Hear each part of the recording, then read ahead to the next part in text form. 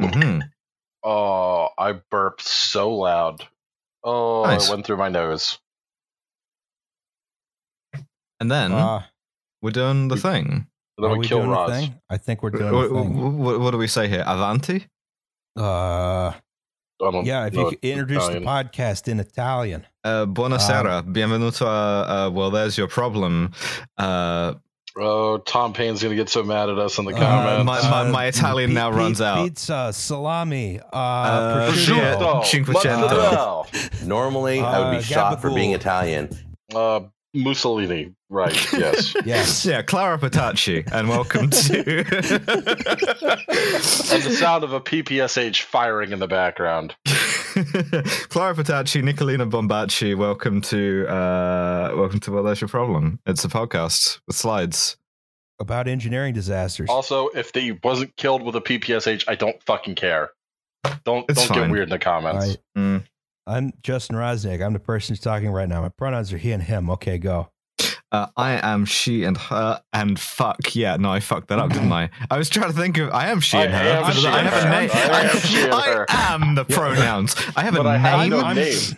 I have a name. She and her, and my pronoun is Alice. That's right. I have no am pronouns, Alice but I'm Caldwell Alice. Kelly. I was trying to think of what my pronouns would be in Italian, and then it just crossed a wire in my brain. But my pronouns are she and her. Fuck you. Complete short circuit. Hi. Stop talking. I'm Liam Anderson, and my pronouns are he and him. So, what you're seeing on the screen here is an ocean liner.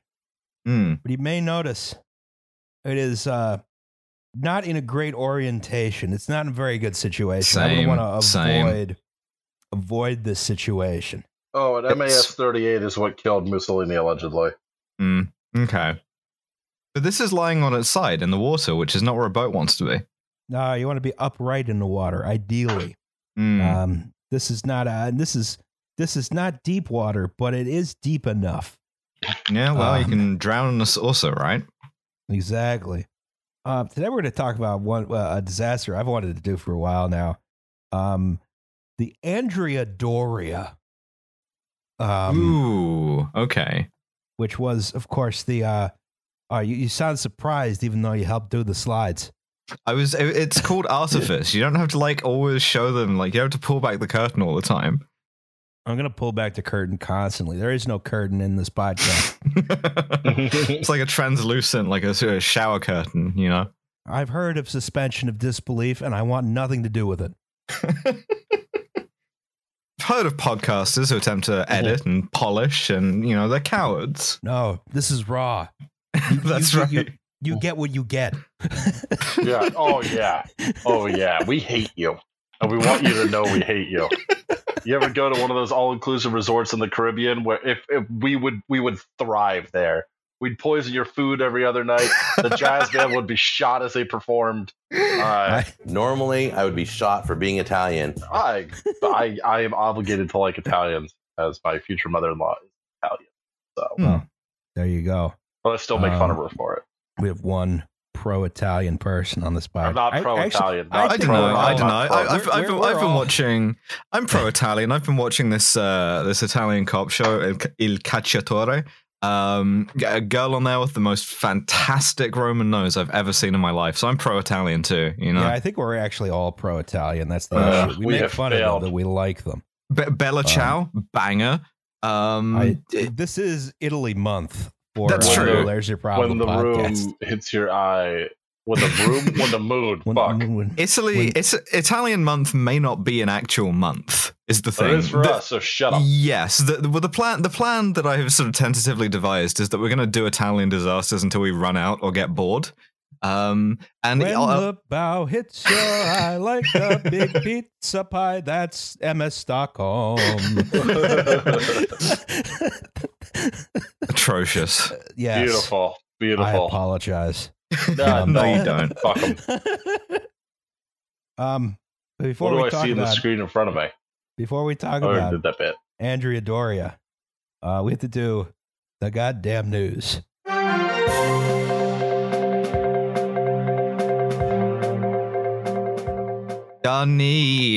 Donald Trump I think it's very unfair that they went after Donald Trump just for taking stuff from work. Yeah, everyone does that. You should take stuff from work, right? It's good. You should do it. You know, right here on my desk, I have a tape measure I got from work, right? Well, how did you get it? Donnie from Queens, he got nuclear codes. There's I was gonna nothing different between us. Does that contain nuclear information? Because the FBI have raided Mar-a-Lago. It has numbers on it. Close enough. Numbers on it, which is the same thing as the nuclear codes. Well, for a while, the code to fire all the nuclear weapons was 0000000. That's true. That's that not was a Lyndon joke. Johnson thing. Yeah. Admin 1. What are the purpose of these codes? Yes. I'm the president. I should just be able to say, launch the nukes, and they do it. That is such an LBJ thing. Just be like, that was no, actually a Nixon thing. You should have to kill the intern who has the codes implanted in their chest cavity. Yeah, but right now they were implanted in Mar-a-Lago, Donald Trump's beach house, and the FBI got a warrant, and they went in and took a bunch of documents. So Trump has now got his people trying to call to abolish the FBI, which is very funny. Yes. It'd be funny if they're gonna pass on Fred Hampton and Martin Luther King, but this is the thing that does for them.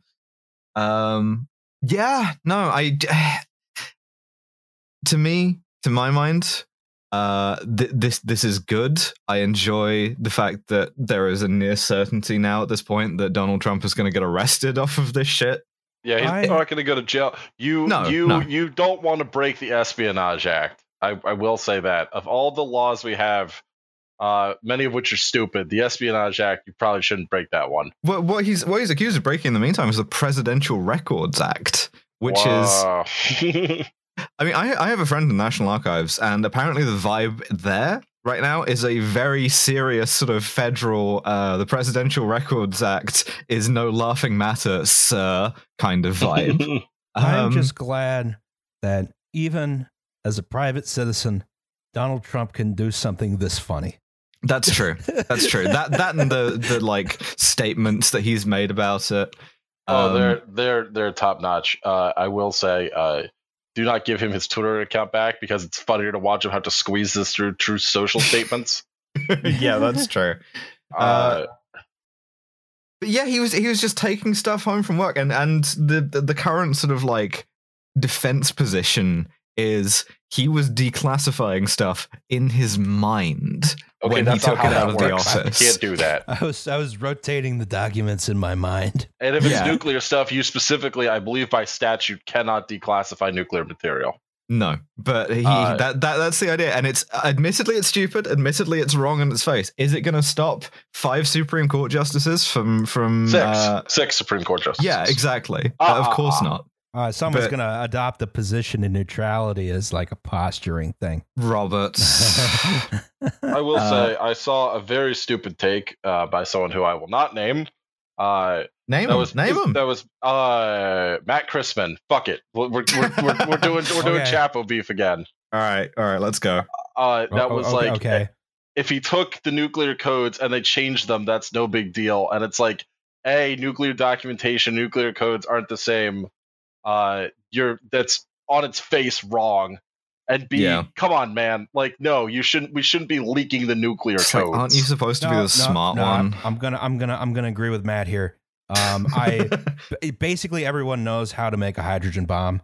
It's not like super hard. Like it's North the Korea materials, figured it's the out. processes involved. Yeah, and like the capability and shit. Right. Yeah, I believe you make some plutonium. Done. Friend of the show, Swocialism / your himbo boyfriend, I believe, pointed out that it's an incredibly complex step. You don't just need a facility capable of enriching uranium. You don't just need a facility capable of whatever else. You don't just need, and so on and so forth. Yeah, but and no, like the stuff. If you're violating the Espionage Act, no matter how funny he is on Twitter, they should nail his dick to the floor. Yeah, because the thing is that like the command and control of this stuff is quite literally radioactive, right? It should be miles away from anyone finding out about it. And you know, I was worried about this when Trump got elected. I'm still worried about it now. Doesn't preclude me from making jokes about it, but yeah, it's very bad. All right, I'm gonna build a hydrogen bomb in my basement. You do that. Just to prove you all wrong. With all the chemicals that you will go in the basement now. You're just like, oh, there's too many chemicals down there, and I don't know what they are. But you're going to build. No, I do know what they are. That's why I don't go down there. There you go. There you go. So you're a fucking pussy. I stand by the chyron that I put on this. The FBI would not have had to raid Mar-a-Lago if the National Archives could do it itself. Every organization, every bureaucracy, 900 federal police departments. Yeah, exactly. Just give the National Archives one. Every sort of like organ of the federal government grows cops on it like mold, and I will collect their patches and challenge coins. And I'm missing a National Archives one. I think we got to have a top tier tactical unit for the National Archives. But then you'll get mad at us and accuse Alice of being a cop, but she's not, so shut the fuck up. You're going to accuse Alice of being a cop, and that's the most horrible thing you can think of. When I will soon be a hydrogen bomb owner. Yeah, that's right. Not just a cop, but specifically an archive cop. You know, because that's the thing, right? I genuinely think the more niche your cop job is, the more justifiable it is. If your job is stop people violating this one rule, that's a better starting point than go out and look for people who are violating rules in general. So like, I don't oppose the existence of the kind of cops who guard the nuclear energy stuff, right? Or I don't know, hell, even like the IRS cops, the FDA has cops, all of that shit. That's cool. The USDA has cops too, yeah. Yeah. I was always sort of tickled by Mint Police. You got the male cops? Don't fuck with the male cops. Yeah, 98% conviction rate at trial. That's like Japan levels. Also, if you and I'm sorry, like 8cab, but if you punch a mailman, you get what's coming to you. Oh yeah, they're there to deliver your mail. They're there to deliver your mail. Don't mail anthrax. I don't know what to tell you. That's common sense. Don't mail anthrax. Don't mail a hydrogen bomb. You got to hand deliver that. Yeah, you probably got to hand deliver. Well, no, usually people deliver them remotely. Backpack nuke. On Best Friends Day. Yeah. On Friends Day, yeah. Yeah, so Donald Trump is almost certainly going to get arrested. He is also almost certainly not going to get convicted of anything. He's also got the YouTube comments below. He's also got the New York Attorney General probe going on into all of the extremely criminal ways he ran all of his businesses, which is going to be hysterical. Yeah, that will be pretty funny. Yeah. Especially when they still don't do anything to him. Yeah. They're just sort of a long, how dare you, sir? How dare you? He's learned his lesson. We're the idiots. It's just going to keep the Mueller, She Wrote podcast going for a couple more years is what it's going to do. I haven't insulted them, and I do want to take a moment to appreciate their grift when it was so obvious that nothing was going to come of that, and they were sucking down whatever. Was it like $500K a month at some point? Something like. They were much larger than Chapo, if I recall correctly. We're a successful podcast, but like, no, I don't know. Stuff like that makes me feel like I follow those Graphtreon rankings religiously. They were like number 10 or 12 for a long time, but they were never number 1. I mean, all I have to say about this really is, how dare you, sir? Yeah, because I got that from Clear and Present Danger. Great movie. I think we're at 18 now. So last podcast on the left, we're coming for you. We have more patrons than Red Scare, so suck that shit, assholes. Yeah, but all of them give them like $5 a month, and we're down to like a $2 a month thing. So yeah, because we only release one bonus episode a month occasionally. Yeah, we're not very good. We're not very good at the whole. We're not very good at the thing, but at least we're not crypto fascists. That's our promise to you. Yeah. You get what you pay for. Yeah, and one more thing before we get psycho commenters on Twitter and YouTube. I disagree with Matt Crispin. I don't hate the guy. Shut the fuck up. Nice. Fucking weird. You fucking weirdo lunatics. All right. Beep. Go blow a tailpipe. I don't fucking care. No podcast beef today. Speaking of unresolved beefs. Poor Simon Rushdie.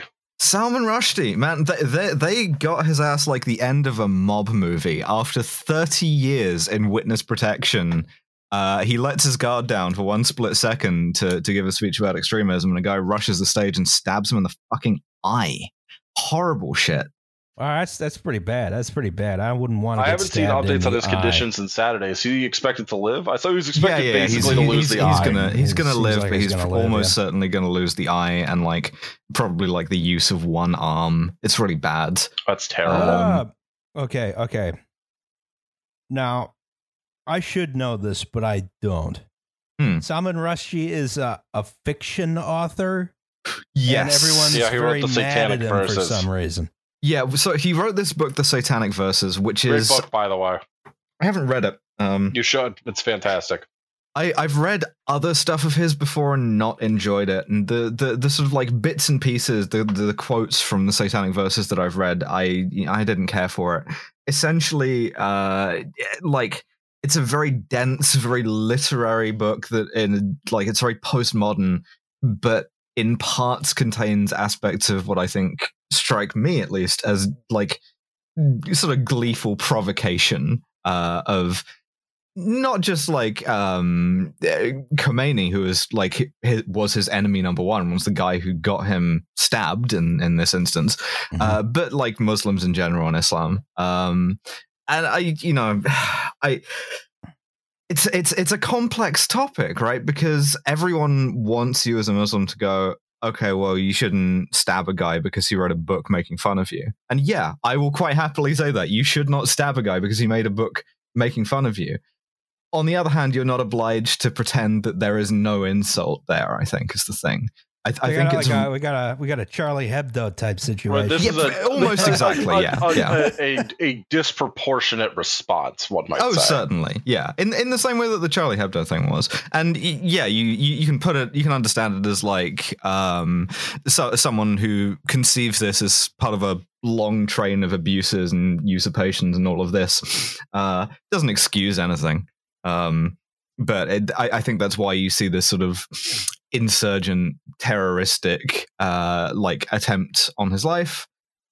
And, now some of the worst people in the world, some of the most cynical people in the world, people who boosted his work, not because they cared about it or him, or certainly not freedom of speech, but who absolutely did have an axe to grind with Islam, are going to sort of, either have their own legacies tarnished or are going to use this for their own ends. I'm seeing people fucking rehabilitate Christopher Hitchens again, and that yeah. So I was 14 once. Yeah. So once again, terrorism kind of ruins it for everyone, I guess you could say.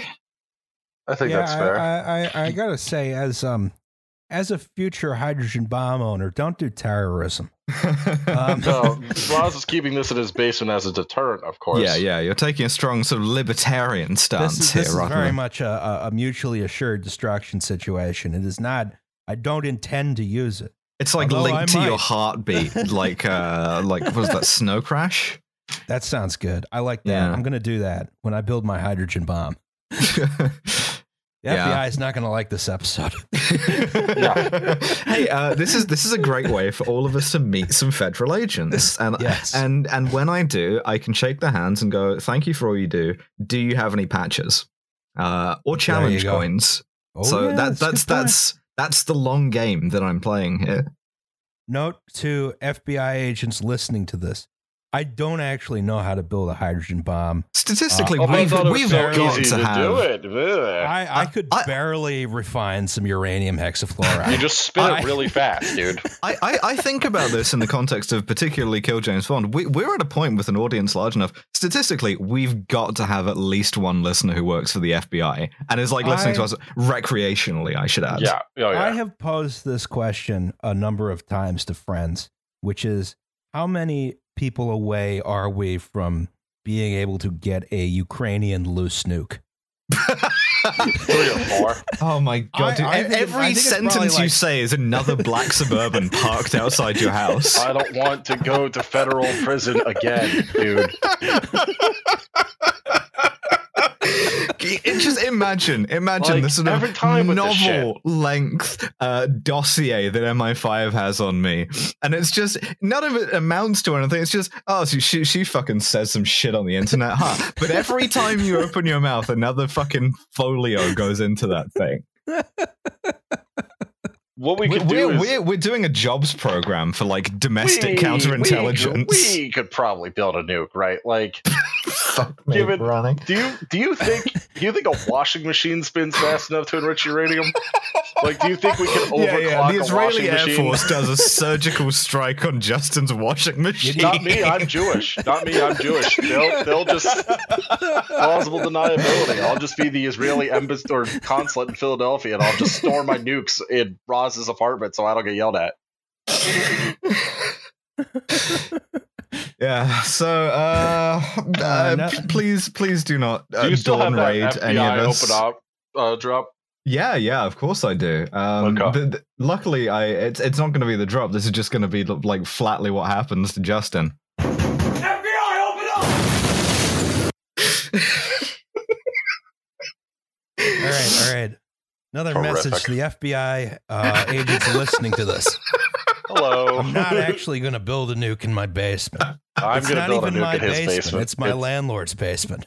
Yeah, you have to get like written permission to enrich uranium and that. Yes.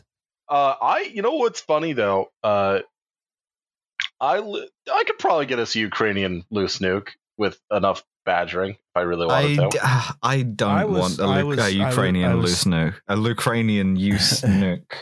I figured it would be like someone who was like one person removed from one of Alice's patch guys. Oh yeah, that's true. If I bet my patch guy has like a nuclear weapons guy, but I don't ask because that's I'm only here for the patches, right? Yeah, yes, exactly. That's the kind of unspoken rule of the patch guys. Sergio, I love you. I'm never going to ask about the nuclear weapons. That makes sense. I mean, the thing about owning a nuclear weapon is a lot like winning the lottery. You sometimes have a lot more problems than you thought it would solve problems. Like radiation poisoning, Roz. No, you store that shit properly, you're fine. Okay, so I just want to point out that, Roz, the first time I built you a computer, you dropped the CPU and bent the pins, and you expect me to trust you to handle like fissile material. It'll be fine. It was fine. We had to unbend it with a mechanical pencil. Oh, exactly. God. I wonder how much of this I can leave in. All of it. About 2 minutes. Actually, it would be funny if you cut it and just like left it in, but as one giant beep. Oh, that is funny. Oh, there are people who would be mad at us about it, but yes. Just instead of a beep, do some like elevator music. I just want to point out that when you edit your Patreon from $3 to $2, I can see you do that. Yes, you cheap and we may or may not own a Ukrainian loose nuke. Plausible deniability, except when we're doing it. Maintain a policy of nuclear ambiguity on this podcast. Yeah, we may or may not own nuclear weapons. Yeah, but at least we never assisted apartheid South Africa. Good for us. Yeah, exactly. Well, we have a neutron bomb. We could get a neutron bomb. We got an Israeli neutron bomb. We don't have an Israeli. We should move on. All right. Let's talk about a boat. All right. Talk about a boat. Liam is confirmed. We have a South African neutron bomb. What is Ocean Liner? Discussed extensively in our Titanic episode. A ship whose primary purpose is to carry passengers across an ocean on a regular schedule. A few steamships existed by the 1830s, but the first purpose-built liner was probably SS Great Western. Designed by the Top Hat guy. God damn it, dude. The Top Hat guy. Our boy Isambard Kingdom Brunel. It was a paddle steamer with sails. All right, go. Okay. Yeah, so ocean liners, like, what were they for? They were for lining the ocean. They're for bringing immigrants to America. Yes. You take your guy out of Sicily and you put him on Ellis Island, and then he just stuff happens. It's fine. Yeah, the voyage across the Atlantic was pretty arduous for a long time. It was just generally unpleasant. It still is if you're bad at flying, to be fair. But this is true. I don't like crossing the Atlantic. It's one of my least favorite things to do.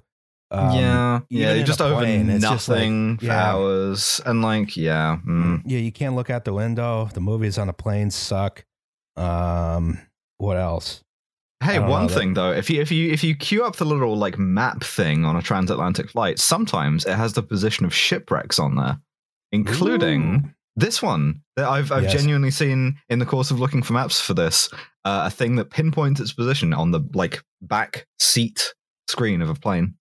Nice, neat. So there weren't really any ocean liners until like the 1830s, 1840s when they start to emerge, right? You needed like three major developments. You need steam engines, right? You need screw propellers, and then you need condensers. The condenser is the big one here because it made the steam engine much easier to maintain, because rather than running seawater through it, which meant there was just salty scale all over everywhere, you could just continue to recirculate the same fresh water through. Wait, they ran them on seawater for a while? Yeah. That's that was like the first 10, 20 years. And there were not a lot that ran like that because it was just not very good. It was. Well, I assume it would destroy the propeller pretty quickly. No, the propeller's in salt water all the time. Oh no, what am I thinking of? I guess the rest boiler. of it. The boiler, yeah. Yeah, you got a whole bunch of like nasty in there that you don't want to deal with. And like right? you gotta have a very sort of pressure resilient boiler, and if you're just corroding the shit out of that with salt, then right, yeah. That's what I'm thinking of. Yeah, your big like high power ocean liner style steam boiler is pretty temperamental about water quality. So you can't just run seawater in there unless there's like a serious problem. You just ran out of water entirely, and you gotta gun it. Yeah, you're sort of like war emergency power thing, but for a steamship. Yeah. Also, iron hulls helped a whole lot. You get to do this once, kind of deal. Yeah. By the 1840s, some of our familiar names start to form, stuff like Cunard Lines or the Peninsular and Oriental Steam Navigation Company. That's P&O. One of my favorite entries in the "Do you know what this long since atrophied acronym originally stood for?" along with the Hong Kong and Shanghai Banking Corporation, or HSBC. Yes. The French line at this point. But running ocean liners, it was not necessarily a super reliable business. It was not. You ran a regular schedule. You had posted departure times, but not posted arrival times. Right, because you get there when you get there. You get there when you get there, yeah. And it takes what, like 2 weeks, 1 week? I want to say in the real early days, it's probably 2 weeks. I have. Honestly, I wouldn't mind is the thing. If ships, in particular, if coal burning ships weren't so fucking dirty, I would not mind spending 2 weeks or a week on a ship to get to New York. It sounds like a nicer way. We're bringing back rigid air ships. Yeah, well, here's the thing. Like that. My main thing about traveling is two things. Thing one, I don't want to die screaming, or ideally at all. Thing two, I don't really want to go through a big transsexual detector that then goes off and makes a guy grope me. Planes definitely have two, and if not the statistical, then the Because I Do a Disaster podcast, the emotional threat of one. I would quite like to do neither of those and just be on the nice fucking promenade deck for a while. Well, yes, I mean, it would be nice to be able to take an ocean liner, especially since, all of the things you listed. Actually, I have looked at rooms on the Queen Mary too, and it's surprisingly affordable. Yeah, they're not bad. The only downside is that you get put in sort of like what is a very, very small, essentially windowless hotel room. Yes. I mean, but your other option is, you take you just book a economy seat on United. They throw you in a 777, which is the perfect airplane. It's The thing is, right, doing this podcast has made me, it's given me a fear of flying. I never had one, but you fuckers have accidentally made me afraid to get onto an airplane. Right? Yeah, no, flying is the worst. Yeah, flying is terrible. It's like unpleasant. It's not unsafe. I mean, the 777 is, there have been like, it's had no accidents other than like stuff that was caused by like terrorism or MH370, which we still don't know what that was. Terrorism. Yeah, essentially. Our new sort of like vertical for this stuff, Pilot gets weird with it, which has a sort of a spectrum that starts with that and ends with Andreas Lubitz. Yes. Anyway, the general trend for a while with ocean liners, which are not airplanes, is you make them bigger, you make them faster, right? Safety was kind of a secondary concern. It was kind of like, well, you know, if she goes down, she goes down. If it sinks, right? What you gonna do? And that was sort of a secondary concern until, of course, Titanic smashed itself into an iceberg because they were speeding, right? Yeah. But you know this is after that, you know, you start having more concerns about safety, but it's still like, okay, make it bigger, make it faster, make it bigger, make it faster, right? And by the 1930s, planes started becoming a serious threat, but planes are still not a great way to cross the Atlantic at this point because of all the refueling. Right? Yeah. Plus the capacity, you can fit like even a huge flying boat. You can fit a couple of dozen people in wicker seats. That's because they gave them dignity back then. Yeah, we can squeeze a lot more people in. We snuffed that out. Don't you worry. The other thing about taking a plane, particularly over an ocean in the 30s or earlier, is you would die. This is not a Alice is afraid of flying kind of thing. This is there is a decent chance you just disappear into a cloud bank and are never seen again. You're just eating it. You're going full on Flight 19. You're going upside down into the ocean. You're going to get shot down by Amy McGrath. So yeah, we're making the ships bigger, making them faster. Here's this is an ocean liner from 1897. This is the SS Kaiser Wilhelm del Grasse. Oh boy, close enough. That's German. I don't speak German. But it's German for King William the Great. Oh, is he? Yeah, apparently. Okay, just checking. Yeah, it's funny how they won the war. Back-to-back World War champs, baby. By the 1950s, we're at the peak of ocean liner design. This is the top tier ocean liners, right? Planes were still not better than ocean liners at this point because you were still, you know, you have these like, I don't know, a Lockheed Constellation and it's like stopping over to refuel in like stopping Gander. Yeah, we've been there. Gander. Yeah, I've been to Gander. Gander's. We went to Jungle Gyms, bud. Yeah, Jungle Gyms in Gander. Shout out to Jungle Gyms in Gander, Newfoundland. I feel bad for all of these little places like, you know, Gander or Keflavik or Shannon that really like they had their time as sort of points of refueling. Yeah, and now. So yeah, so your air travel, it's expensive. It's still pretty slow, right? The planes are small. You're stopping many times to refuel. And ocean liners were still competitive into like the late 50s, right? You have major technological advances that kept these ships competitive with airplanes, right? So I would say this is the peak ocean liner right here. This is the SS United States. Looks in great condition. Looks better here than it does right now. Yeah, it looks better. It looks better afloat than it does sunk, which is what happened to its all its colleagues. Yeah, that's true. So this is the SS United States. It's moored right now near the South Philly IKEA. This was launched in 1952. It had an aluminum superstructure for weight reduction. It had steam turbines generating 240,000 horsepower. Its cruising speed was 35 knots. That's about 40 miles an hour. Oof. It had 10,000 miles of range. This was a serious This was a serious ship. It still holds the blue ribbon for it still holds the blue ribbon outright because the only ships that have made it across the Atlantic quicker have only done it one way. And this was running like regular passenger service. Yes. Nice. There's also a lot of aspects of its design that were classified, which is interesting. Ooh. Interesting. They weren't declassified until like the 80s.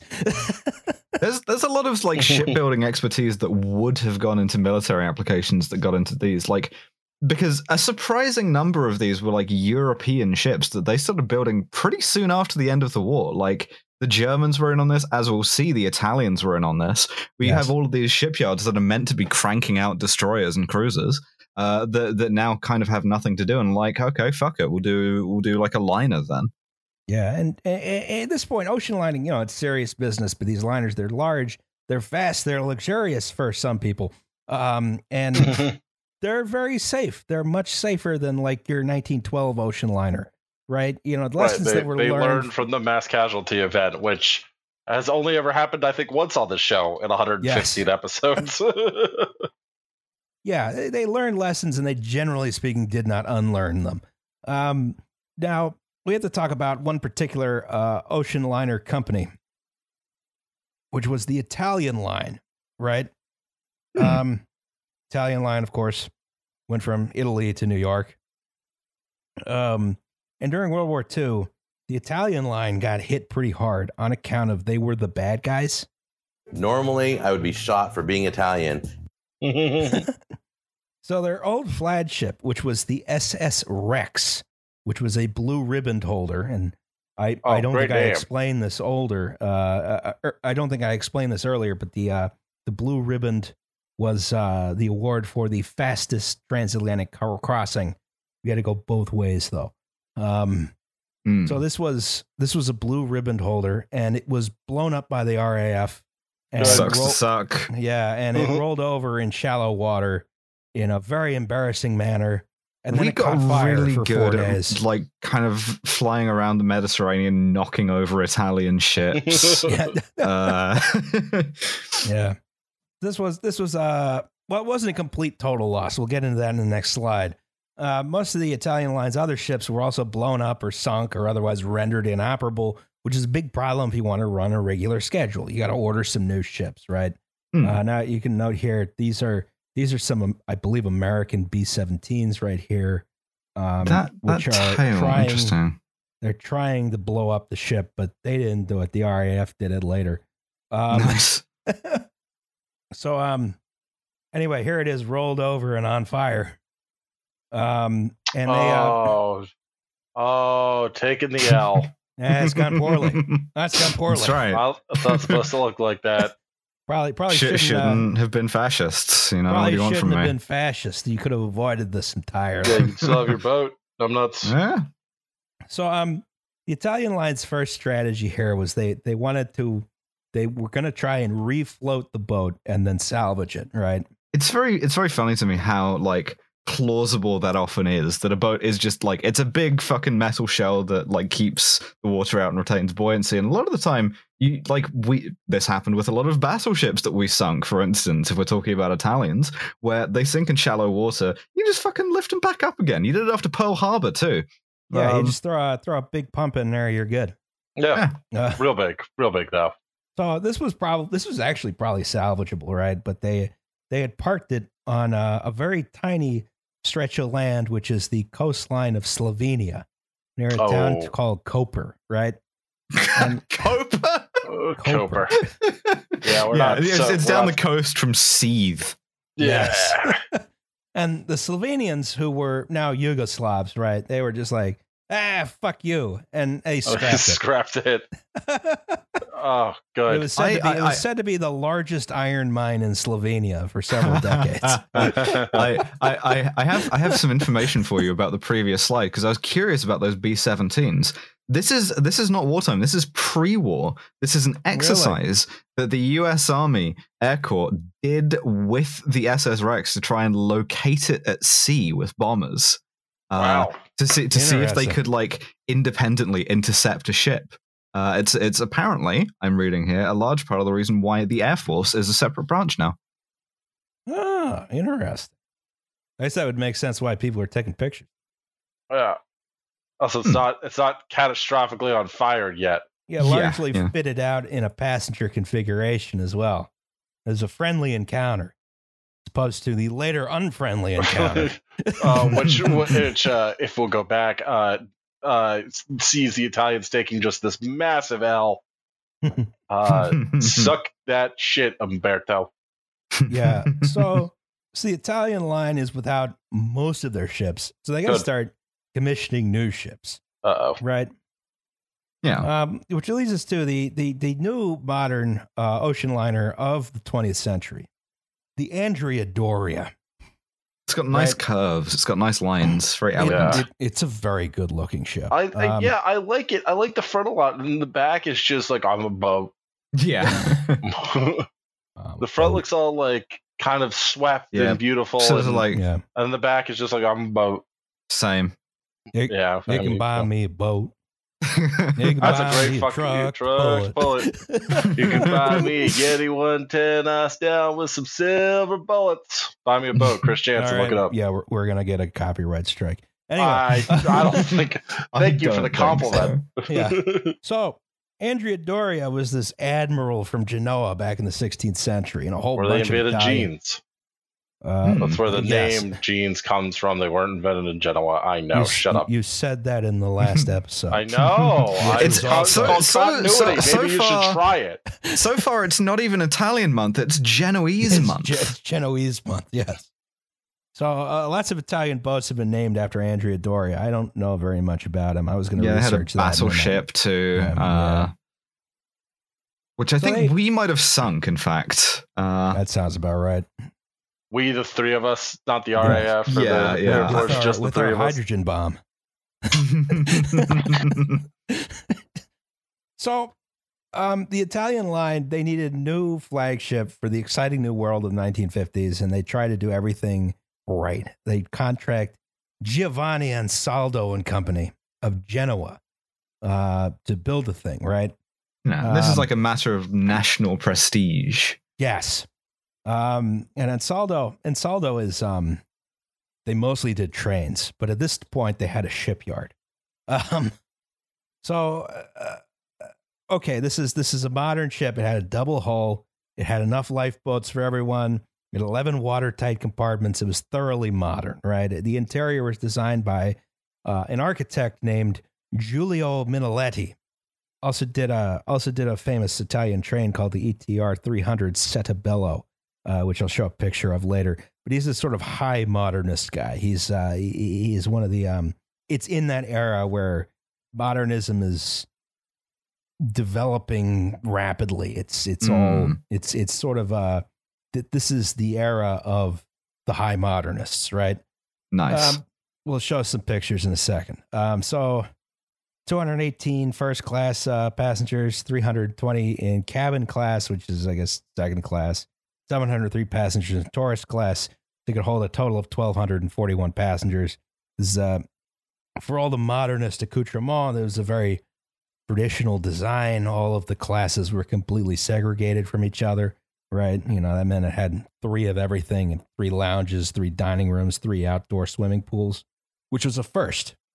No ship. Where's the robot bartender? Where are the robot bartenders? I don't see a rock climbing I love wall. how that's the thing you remember as the robot bartender. It's got like a old Italian robot bartender. It like runs on. It breaks down on the first day, and then they spend the rest of the voyage fixing it, and it works for like 30 minutes, like right before you pull into New York Harbor. Pours you a single glass of Luxardo and then explodes. So I got some contemporary illustrations at the time. I mean, this is an advertisement for the. Ooh, that's elegant. Yeah, it's really nice. La più grande moderna veloce nave italiana. Yes. The greatest modern fucking fast ship of Italy. Interesting. Look how fast it is. Yeah, you really get a sensation of speed. Whoosh. Zoom.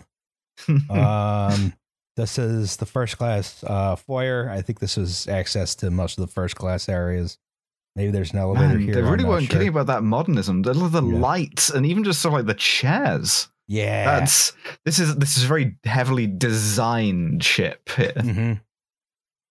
Nothing has just been thrown on here. It's been like thought about.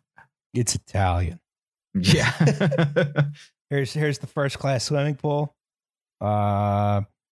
You see how there's some fucking return ass colorization though. I know, right? Here's this is a first class cabin here.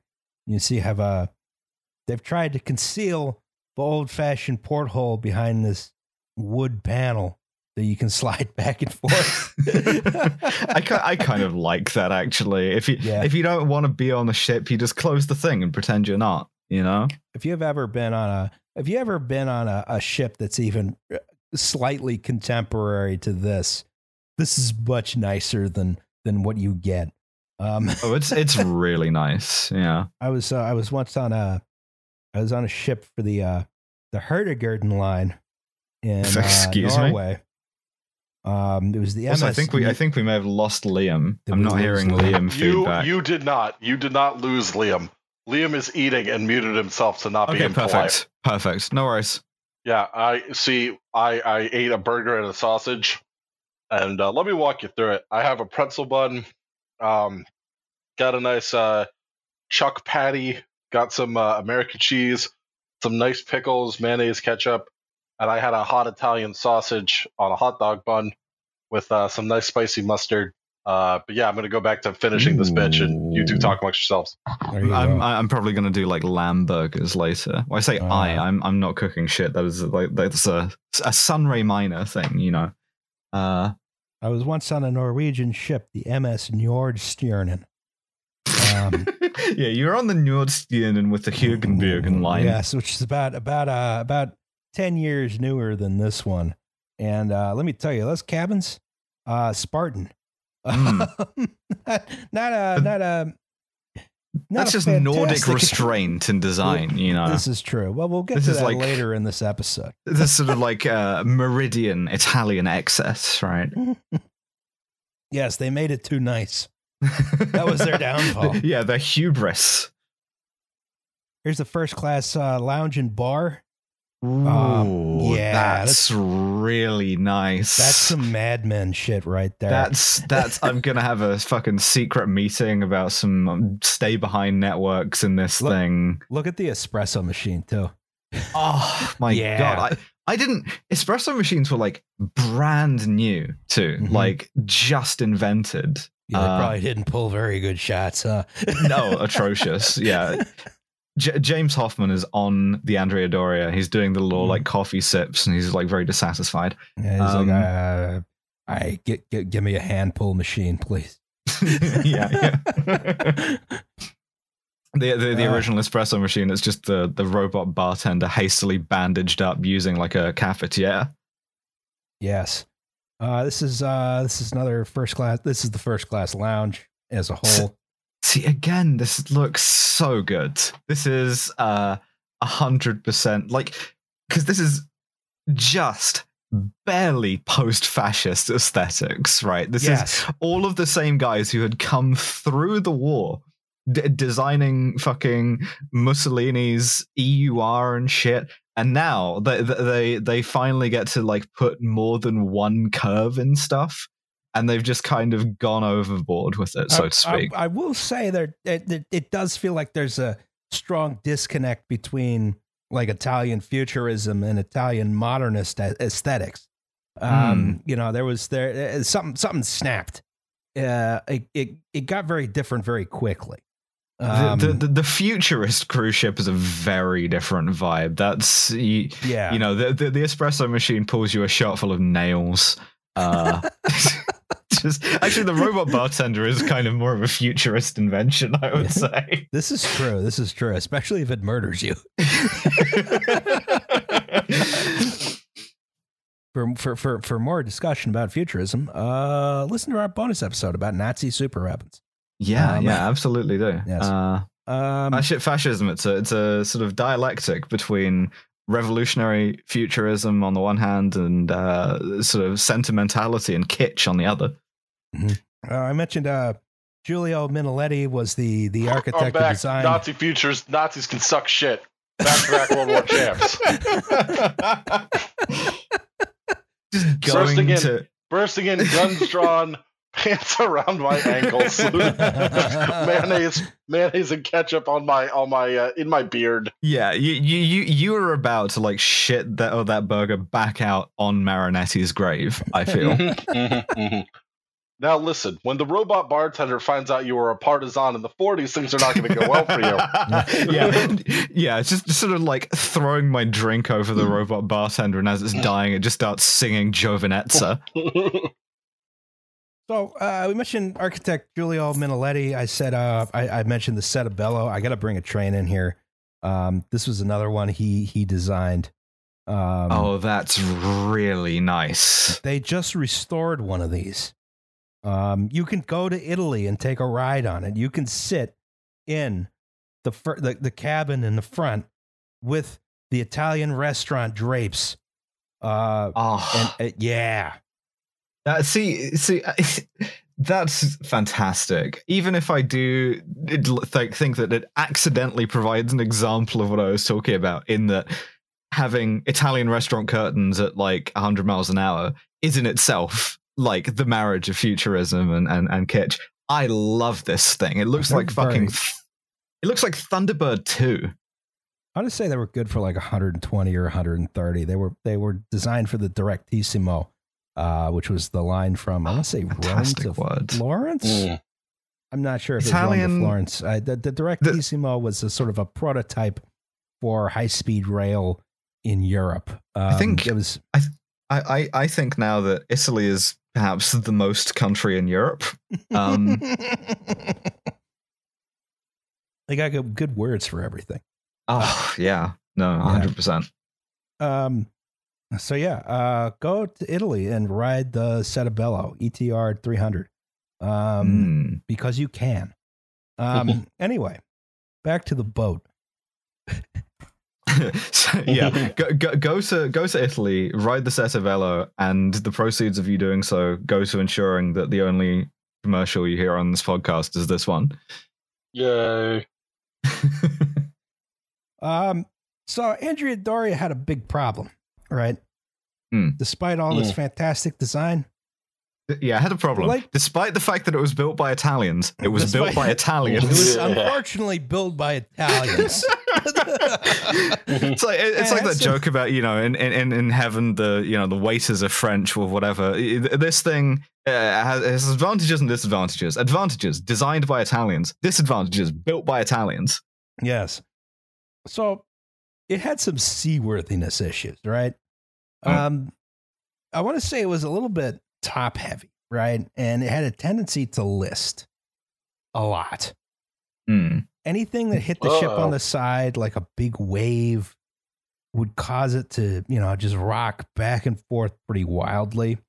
And it was accentuated when the ship was low on fuel, such as maybe at the end of a trip. Yeah, because it has the fuel tanks lined down either side.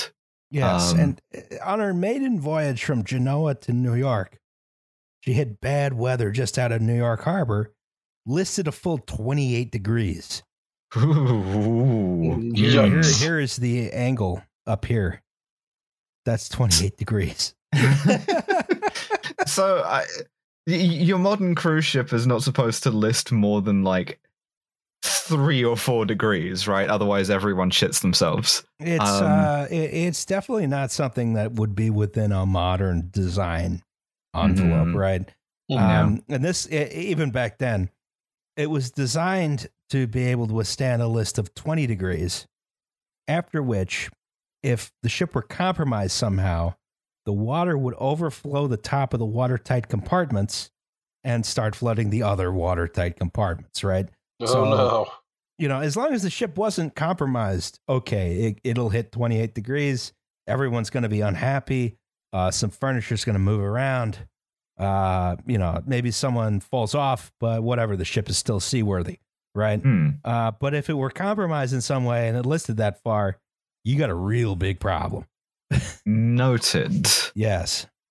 So now we've got to talk about a second ship. We got to talk about second ship has hit the ship. A second ship. So MS Stockholm. Now MS is in contrast. That's not beautiful at all. Oh, the ship of my people. Floating IKEA looking ass. The ship of my people. So MS is in contrast to SS. SS is steamship. MS is motor ship, right? And MS Stockholm was kind of ill-fated from the beginning, right? So in 1936, the Swedish-American line, please no, also known as yes, say it. I'm trying to take a run up. Take a run up. We need to get Mia Mulder back to pronounce it. Do you think we could ask her to record like a quick audio file of her saying it? Yep. Yeah. Rederiaktiebolaget Sverige Nordamerika. Yeah, sure. Let's go with that. You can suck that shit, Grandpapa Oz. What was his name? Olaf. Grandpapa Olaf. So they had a few old ships, and they wanted some new ones for the burgeoning transatlantic trade in the 30s, which confused me because I thought that was the Depression. Anyway. Well, because Sweden's, like, by the end of the 30s, Sweden's staying neutral in the war, so... That'll do it. Yeah.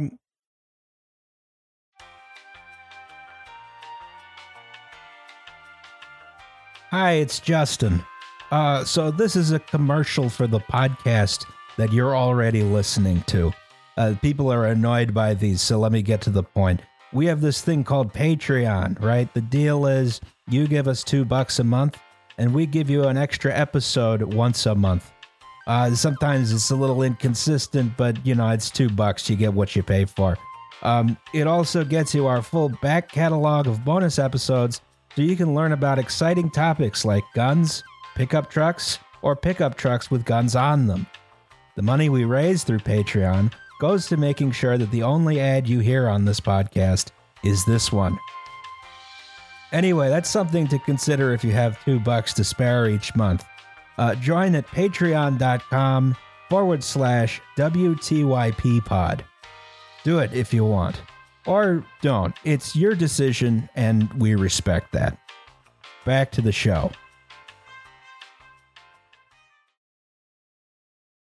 So they placed an order with Cantieri Riuniti del Adriatico. It's a shipyard in Trieste, right? Yeah. Doing great, bud. I don't know how to pronounce any of these things, and I'm not going to learn. Attaboy. So they want a new ship called the MS Stockholm 2. Because there was already a Stockholm, but it was kind of just invented a Stockholm 2? Yes. So new Stockholm just dropped.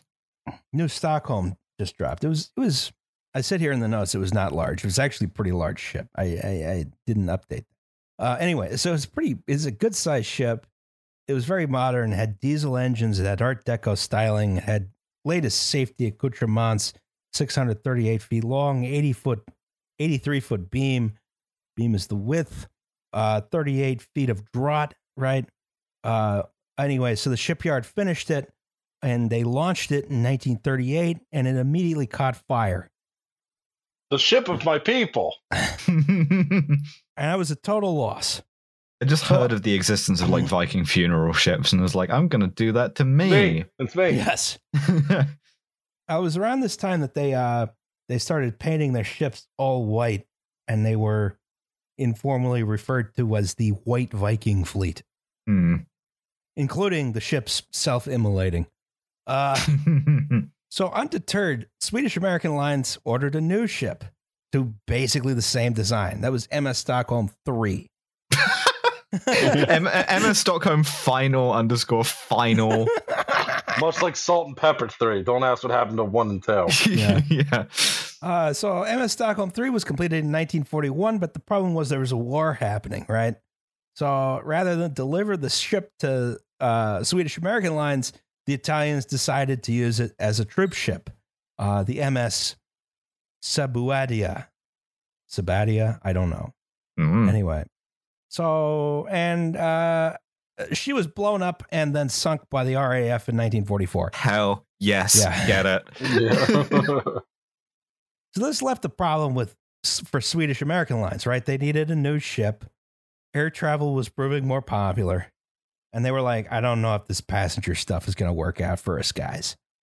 So they decided. It's this or like interchangeable furniture. Yes, exactly. So $5 end tables, baby.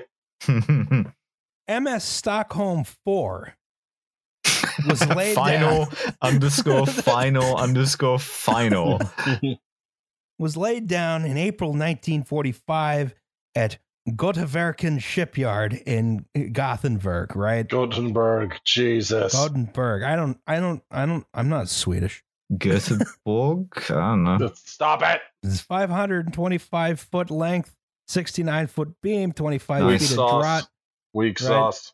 Yeah. So had two giant 8-cylinder diesel engines that made 12,000 horsepower, cruised at 17 knots. Weak shit. It's like 20 miles an hour. It was simultaneously the smallest liner on the transatlantic route and the largest ship ever built in Sweden. Oh. And this after they've lost like 100-something feet off of the length. Yes. Yeah, but they built it in-house, and this one didn't have problems. This is the problem. You got to stop getting Italians to build your ships. Mm-hmm. So, all right. It's going to take its revenge on Italy for its fallen brothers. Yes. Here's the first class lounge.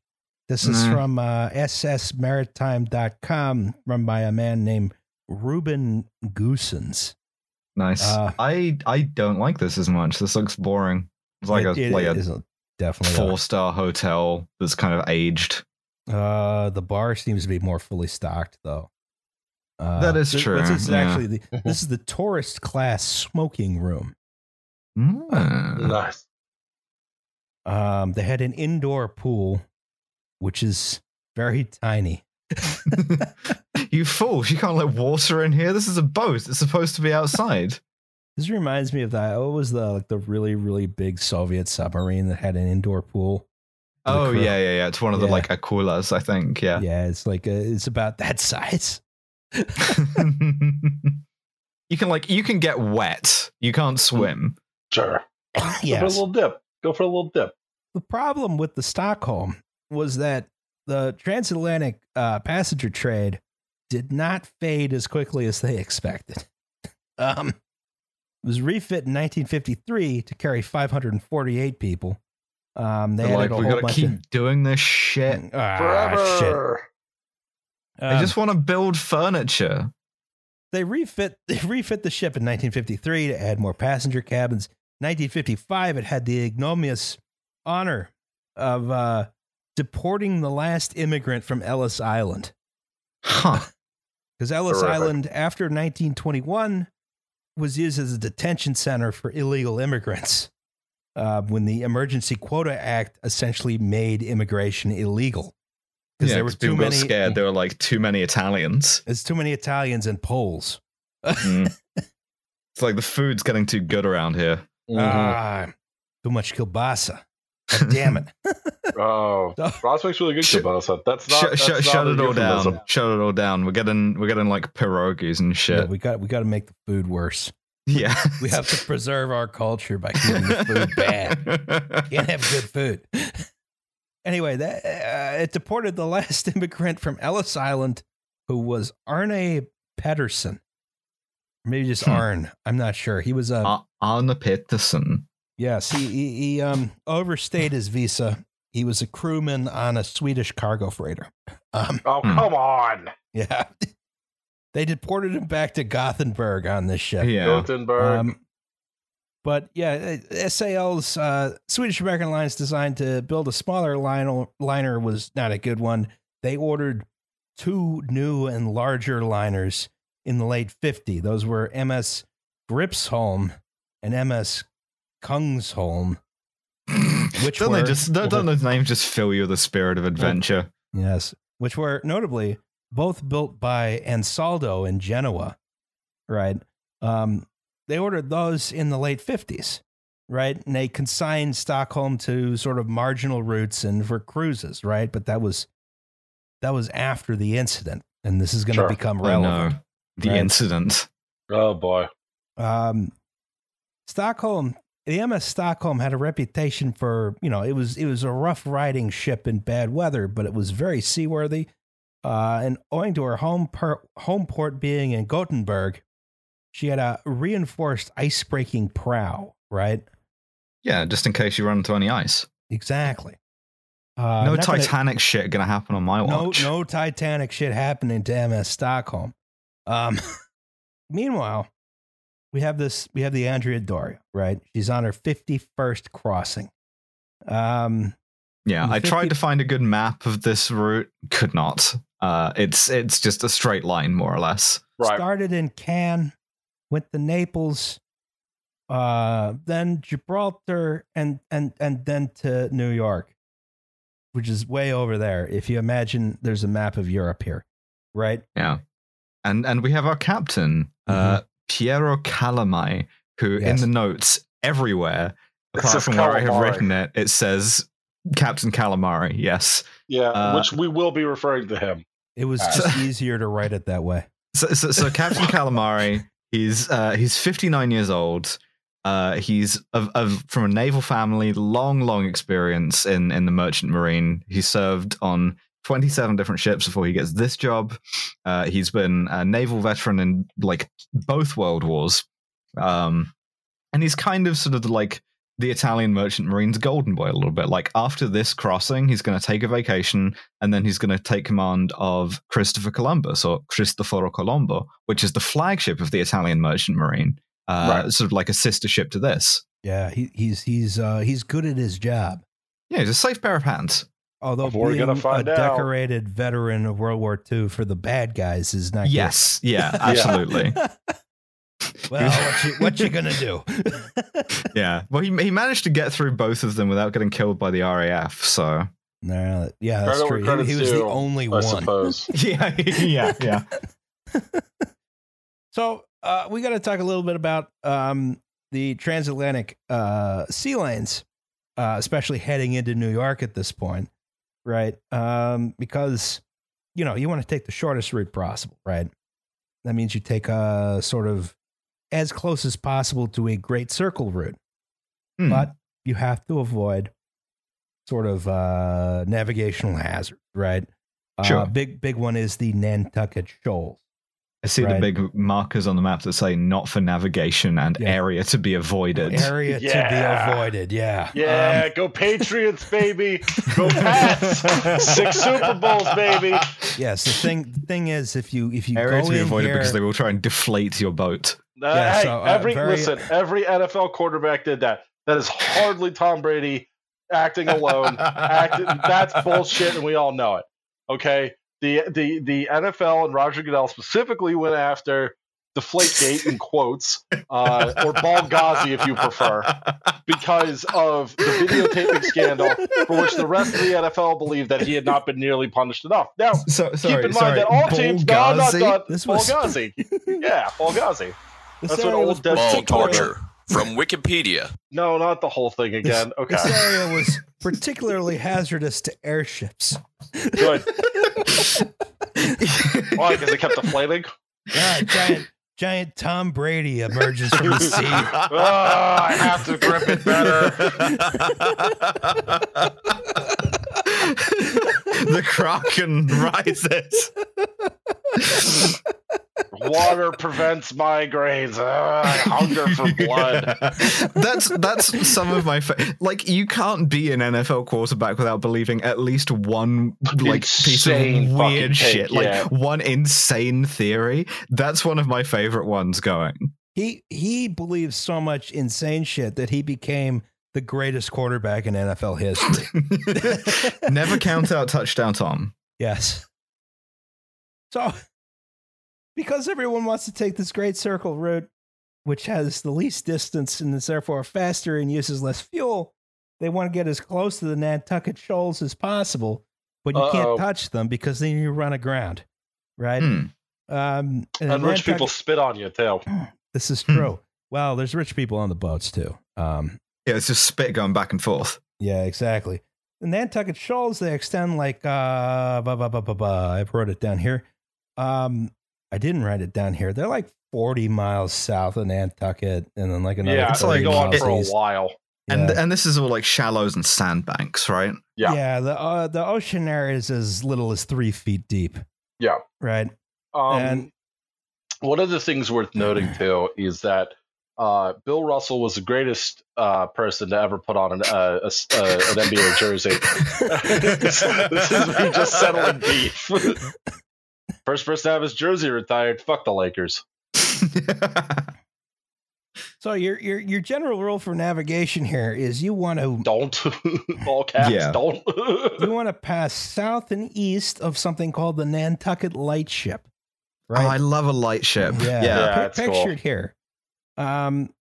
So you know you want to come as close as possible to it, but you don't want to go north of it. Don't do that. You're gonna have problems, right? But of course, everyone wanted to get as close as possible to it. So it was traditionally kind of a hazardous job to man the Nantucket Lightship. Yeah, because RMS Olympic is gonna eat your lunch and kill you. Yes, 1934, RMS Olympic just ran straight into it and annihilated it. Assassination. Yeah. Like Kennedy on PT 109, this thing just comes out of the middle of the night, just. Yes. Listen, they hate Tom Brady and they hate success and they're just jealous. I say as I'm cleaved in two by RMS Olympic. It wasn't even damaged. Olympic wasn't even damaged. To the big boat, motherfucker. Yeah. LV 117 was it sank in like 5 minutes. Brutal. I think that like 5 guys out of the 11 survived though, so that it's. I'm surprised Olympic didn't hear them, given that they're all talking about Patriots football. Yeah. Mac Jones is the real deal, is what I'm saying. At that exact volume. He's a good quarterback. On the bridge, there's like, you hear something about Tom Brady? So, of course, the crews and officers of the Andrea Doria and the Stockholm knew about this lightship, right? Yeah. They're not going north of this. No one's running aground today, but they do want to get as close as possible to it. So, in this case, I think I put this later in the notes, but I'm going to say it now. The Stockholm was coming up sort of this way in relation to this map, which doesn't extend that far. Andrea Doria is coming up somewhat this way, right? The Stockholm is supposed to be about 20 miles south of here. That's the generally agreed upon and established shipping lane. But no one followed that rule. They got as close as they could and just, went past each other. And it's like, all right, well, usually we have separation of about a mile, right? So, all right.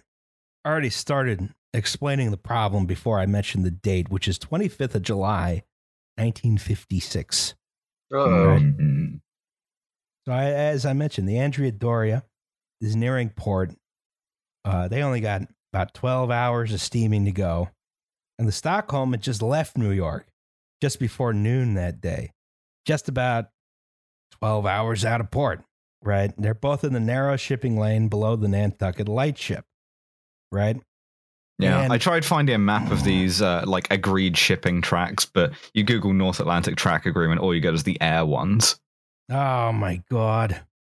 No one cares about boats anymore. History just obliterated by air travel, yeah. Mm-hmm. A fog rolled in. It was night. No one could see anything, but that didn't matter. Both the Andrea Doria and the Stockholm had a radar. And the Andrea Doria 1950s, baby. The finest technology designed for obliterating a medium-sized German city. Yeah. Dresden had it coming. Oh, yeah. I'm not arguing with you. But who gets mad at me? Shut up. This is the episode where the most people are going to get mad at us. That's I don't true. care. I'm not reading the comments on this one. Chiefly the FBI, but Yes. For my hydrogen bomb, which I have. Which he has. Get him. Alex, play the drop. I've built it during the course of this episode. oh god, yeah, you've just been doing that the whole time. Yes. You've just been talking about fucking tracks and FBI, open up!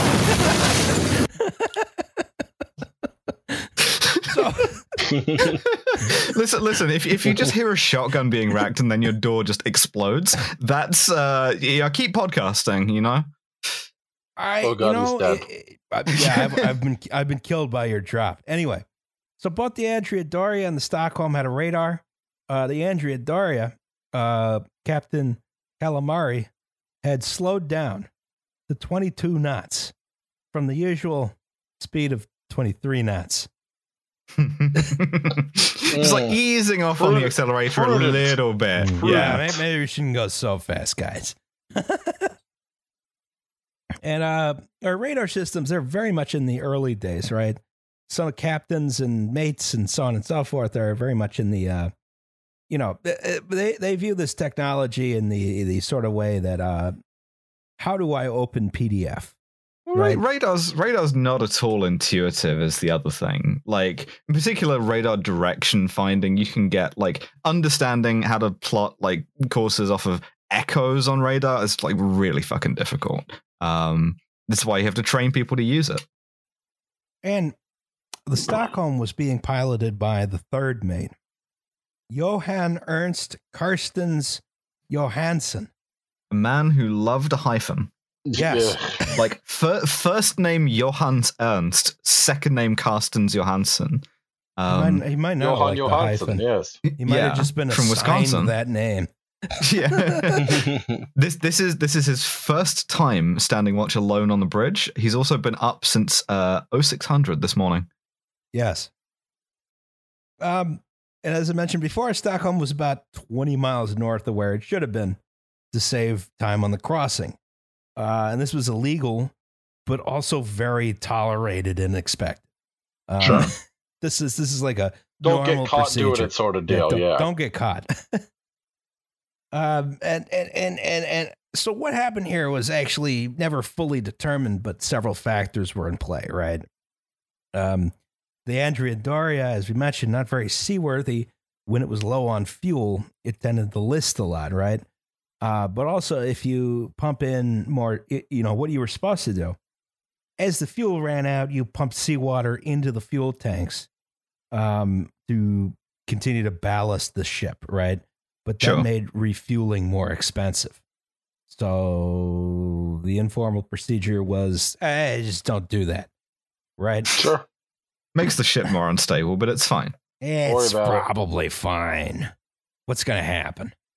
Gonna eat it. Yeah, Gonna eat it real bad. Probably should have been traveling more slowly owing to the fog.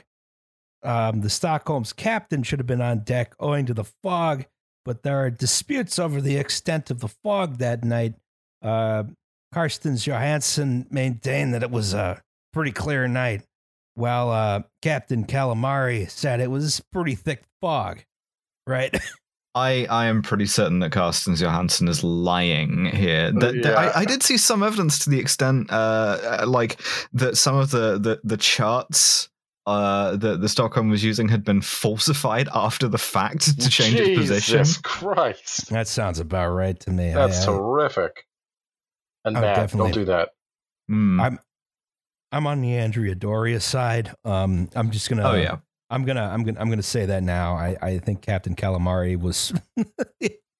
It's Italian month, we have to be partisan about this, so to speak. So as these two ships are approaching each other, right? Karstens Johansson followed orders from his captain not to pass within 1 mile of any ship, right? And he saw the Andrea Doria on the radar, and he turned to port, which is not standard procedure. And Calamari turned starboard, as was the standard procedure. And neither of the two were talking to each other on the radio. Great. Fantastic.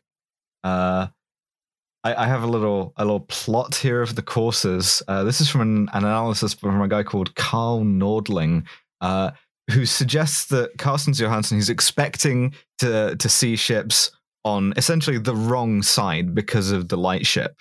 Right. And like essentially what he does is he, like, in a more mathematical sense, he looks at his radar and he mixes up his left and his right.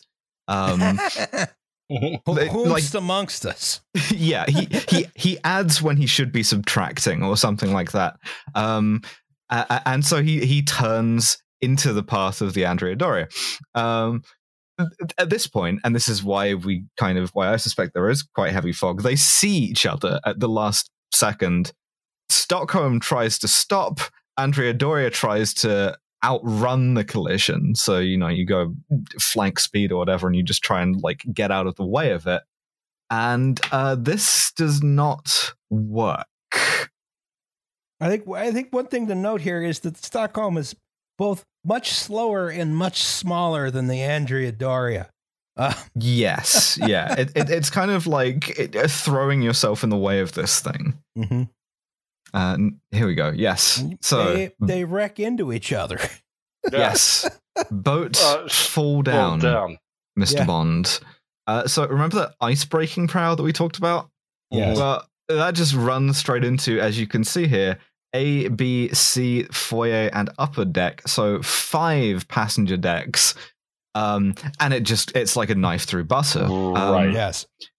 All of the casualties are people getting crushed in their cabins. The cabins just don't exist anymore. And it's sort of more or less at random based on sort of the relative position of the prow. Apparently, Jesus, this guy's wife is getting turned into chunky marinara.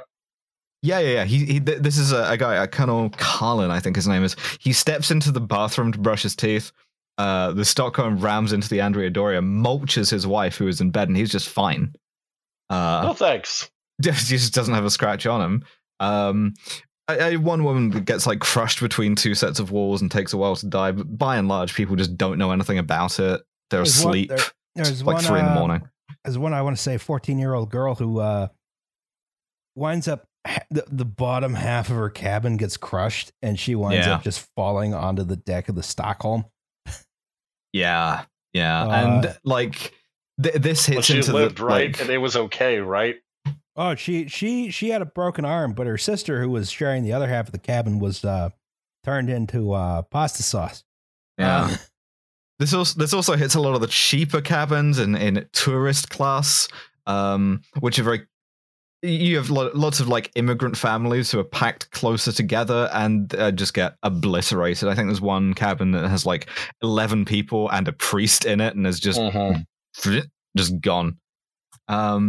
This kills something like 43 people outright. Just absolutely obliterated. Yeah. Now, in sort of in structural terms, what you've actually done to the Andrea Doria here, you've only punctured one watertight compartment. It has 11. But what you've also done is you've punctured that whole line of empty fuel tanks, which now flood very, very quickly. And the list happens. The list that we all know and love, which does exactly what it's not supposed to do. It drags the ship over to the point where the tops of the watertight compartments are under the waterline, and the ship like floods end to end. There's also no watertight door separating the generator room from the rest of the deck, so the electricity goes out pretty quickly. Yeah. So what do you do about this? And the answer is, well, panic is one thing, but also you want to flood the fuel tanks on the opposite side to try and like ballast them, so it like balances out a bit more. But it's happened so quickly that already that side is so far out of the water that the intakes for those tanks are just like hanging out in the air. And at that point, the ship's doomed, like irrevocably. It's gonna sink. You got an issue here, which is very hard to resolve. Yes. Yes. And we can see how the Stockholm came out of it. Looks jacked up. It looks really bad. It looks a lot worse than the Andrea Doria did after the impact, honestly. Yeah, but it's fine. It's like one compartment floods. It comes down by the bow a few inches, but they're able to like compensate and ballast for that. But it's fine. It's seaworthy. Naval ramming is still a viable tactic. Who knew? Yeah, you can just hit stuff. I mean, I think it killed like 4 crew people on the Stockholm though. Yeah, we don't really have yeah. like cabins up front like Yeah. that. Yeah. So I have no face, and I must float. Yes. yeah. Incidentally, the Stockholm and the Andrea Doria only find out who each other are when they hear each other's distress calls. Help. Hey, asshole, where's the other 30% of my boat? yeah. All of the Italian guys are like getting out in a little boat and waving their arms around. I was very, very mad. What if You ruined my spaghetti. My brother, Danilo, he's been turned into spaghetti. I'm getting canceled. Normally I would be crushed for being Italian. what if a Swede rammed an Italian man? We should take you to a club in Stockholm. You can see it for yourself. Yeah, I'm do some fine. videos about that. I'm fine. Here we go. Yes. Okay. So they know they have to abandon ship, but the captain doesn't want to go abandon ship and have everyone panic and, run around breaking each other's legs, tripping over shit. So he has everyone muster and they try to figure out how the fuck are we going to get this evacuation done when we've only got half the lifeboats, because the other half are stuck in the air at the top of a sort of 20-degree angle of steel. Yes. You can't like drop them down that. I hate to interrupt, but I have one more joke about a Swede ramming an Italian, which is, you're stimulating my Schengen area. Okay, continue. Yeah, my Eurozone. Oh my God. The initial plan is you take those lifeboats on the starboard side, the ones that are lower down, and you lower them to the promenade deck, break all the windows, and everyone can just like step in. This doesn't work. Oh. In fact, what they end up doing is lowering the lifeboats all the way into the water and then trying to lower the passengers down into them using ropes and ladders. Don't like that. No. This 3 kills... a.m., right? Yeah. And it's still foggy as shit. This also kills 3 more people. A woman has a heart attack. A kid gets dropped headfirst into a lifeboat. Oh, Jesus. And a woman falls into one and breaks her spine. Thus arriving at our final death toll of 46. Even in this sort of initial evacuation, they only get like 200 people off, and most of them are the crew. Another aspect of the sinking is it takes a very long time. I mean, much longer even than the Titanic, which took a very long time. Right. Longer than you'd imagine the sort of like design spec would allow for, considering. Yes. So Andrea Doria is calling anyone they can find for more lifeboats, and this is the successful bit of the evacuation. Not at first, like the Stockholm is still too worried about sinking themselves to send help. A freighter turns up, but they only have 2 lifeboats. No one could see anything. But unlike the Titanic, like a lot of ships come to the site of the collision very quickly. Yes. The biggest determinant is Île-de-France, which is a big honking French liner, has just left New York for Le Havre. Somehow miraculously survived the war. Yeah. And when they hear the first distress call, the captain doesn't really want to go because, in a sort of echo of the Titanic, he doesn't think a modern ship can just sink like that. And if they do go and it's nothing and the Italians are just being hysterical, they have to go back to New York, refuel again, and start over again, and everyone's going to be mad at them. But they hear the other distress calls. Eventually, they fine. Yeah, fine. Go to the fucking thing. Show up just as the fog clears and say, "Oh, oui, oui. We are the French." Apparently, this is like a huge heroic moment for the like survivors. Is the fog clears and you see this huge French ship with all the lights on, covered in lifeboats, and you're just like, "Oh, okay, I'm not going to die." And they take off the other 700 so passengers. One thing I like about this is I've mentioned this before. So we talked about how Captain Calamari was a veteran of both World Wars on the Italian side. During the Second World War, the Italian Navy Supreme Command had to issue an order to its captains saying, you don't have to go down with a ship. Yes, I do. If your ship gets sunk, you don't have to go down with the ship, and everyone else makes it off, you can just step off of the thing and get rescued. Yes. We need you alive more. I love the idea of like a captain, like having seen the last of his passengers or his crew off. You know, the bow is descending into the sea, and he's just up there, both middle fingers raised. Yes, like, yeah. But it's also like 15 feet of water, so it's like a little less dramatic than it should be. Just slowly going down. Yeah. But this is the thing. This is the thing. Italian captains of the war widely refused that order. They just ignored it. They just like went down with their ships anyway. Oh, what are they gonna do? Kill me?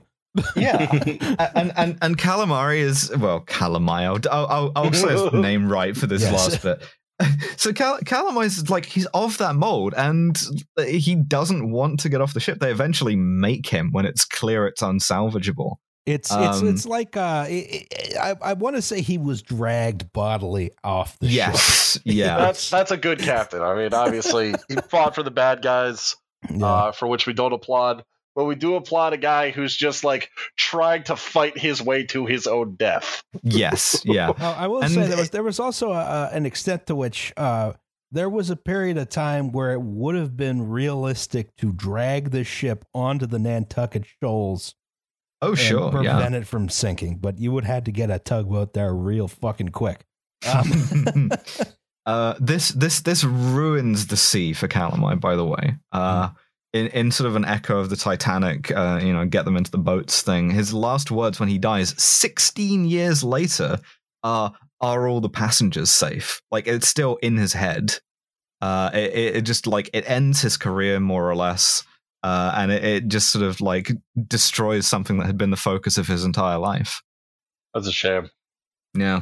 On the other hand, he was a Nazi for a while. Or perhaps not a Nazi, but a fascist at least. Right. So He is a reformed fascist, though. probably not, true. but it's okay. Probably not reformed, but like he wasn't actively doing fascism. He was just We don't know grabbing the that. We ship. can't know that. That's a good I will point, dig him up and years of let him. You're gonna do a cadaver synod Yeah. on Captain Cal. Yeah. Captain Calamari. People are gonna get real. We're just gonna get a flood of those. Why don't you respect the dead comments? Like, they're dead. What are they gonna do? Fight back? No. Yeah, shouldn't have been a piece of shit while you were alive. It's not good because some of the people who survived this accident are still alive. Yeah. Well, someone got mad at us like a couple weeks ago for the Texas City explosion. I was just if you survived mate. this sinking, get mad at us in the comments. Yeah, honestly. If you are an Andrea Doria survivor, and you're mad at us, that's fine. I respect that. We'll take that. Yeah. All right, so it tips over. It tips over. It takes a good 12 hours to actually go down, and almost everyone, other than the 3 people who were killed during the evacuation, everyone who was not killed in the initial impact made it off the ship. Yeah, it's a good evacuation apart from the initial part. It's actually, I think it shows how much safer ocean liners were by the 1950s. And it's by having that like systematization of distress calls and coming to aid of ships in distress. Yes. And like, I feel like in a way this is sort of we talk about engineering disasters, but I feel like the Andrea Doria sinking is a testament to like how much better safety procedures got that you could get 1,200, just under 1,200 people off a ship. Right. Certainly. And getting almost everyone split like a piece of lumber is not something you're normally planning for. Getting split in half by a boat that's 1/3 Not your a reinforced size. icebreaker bow. Yeah. Yeah, and you keep everybody out of the water. Everyone has lifeboats. It's good. It's well done. Also, the photographer who took this picture, got the Pulitzer Prize for it because he took it from a plane. I think not even a helicopter, a small plane. This was the first and only ocean liner sinking that was on television. This shocked the world. Like oh my God, this is the reality of an ocean liner sinking. Yeah, and everyone's like, we got to start flying now, which is at this point way more dangerous. That probably bad. That was bad for the Earth. Personally, more safe, maybe, but generally bad. We fucked up. Yes, yeah. I have one little detail here that I added, which is another victim of the Andrea Doria. It also killed a car. Ironic. Yes. So Andrea Doria had a 50-car garage on board, including this one-of-a-kind prototype, the Chrysler Norseman. Murdered by the MS Stockholm. I know. The Norse, they love killing each other. If you look at the windows, they don't have pillars. They don't have A or B pillars. It just has this like long cantilevered roof. It's this incredible design. And it was never pursued after this. Chrysler never tried anything like this. It was built by Ghia in Italy. They sent it on to Chrysler on the Andrea Doria, and it went down with it. And now it is like 4 wheels at the bottom of the ocean. Everything else is like just evaporated, more or less. Certain kinds of steel don't hold up good to salt water, and this is one of them. Yeah, shame. Meanwhile, the Stockholm continues escaping from the scene of the crime. Yeah, it looks hungry now. It looks like it's but a flesh wound. So, but as you can see, it's not being towed. It makes New York under its own power. That's the power of diesel engines right there.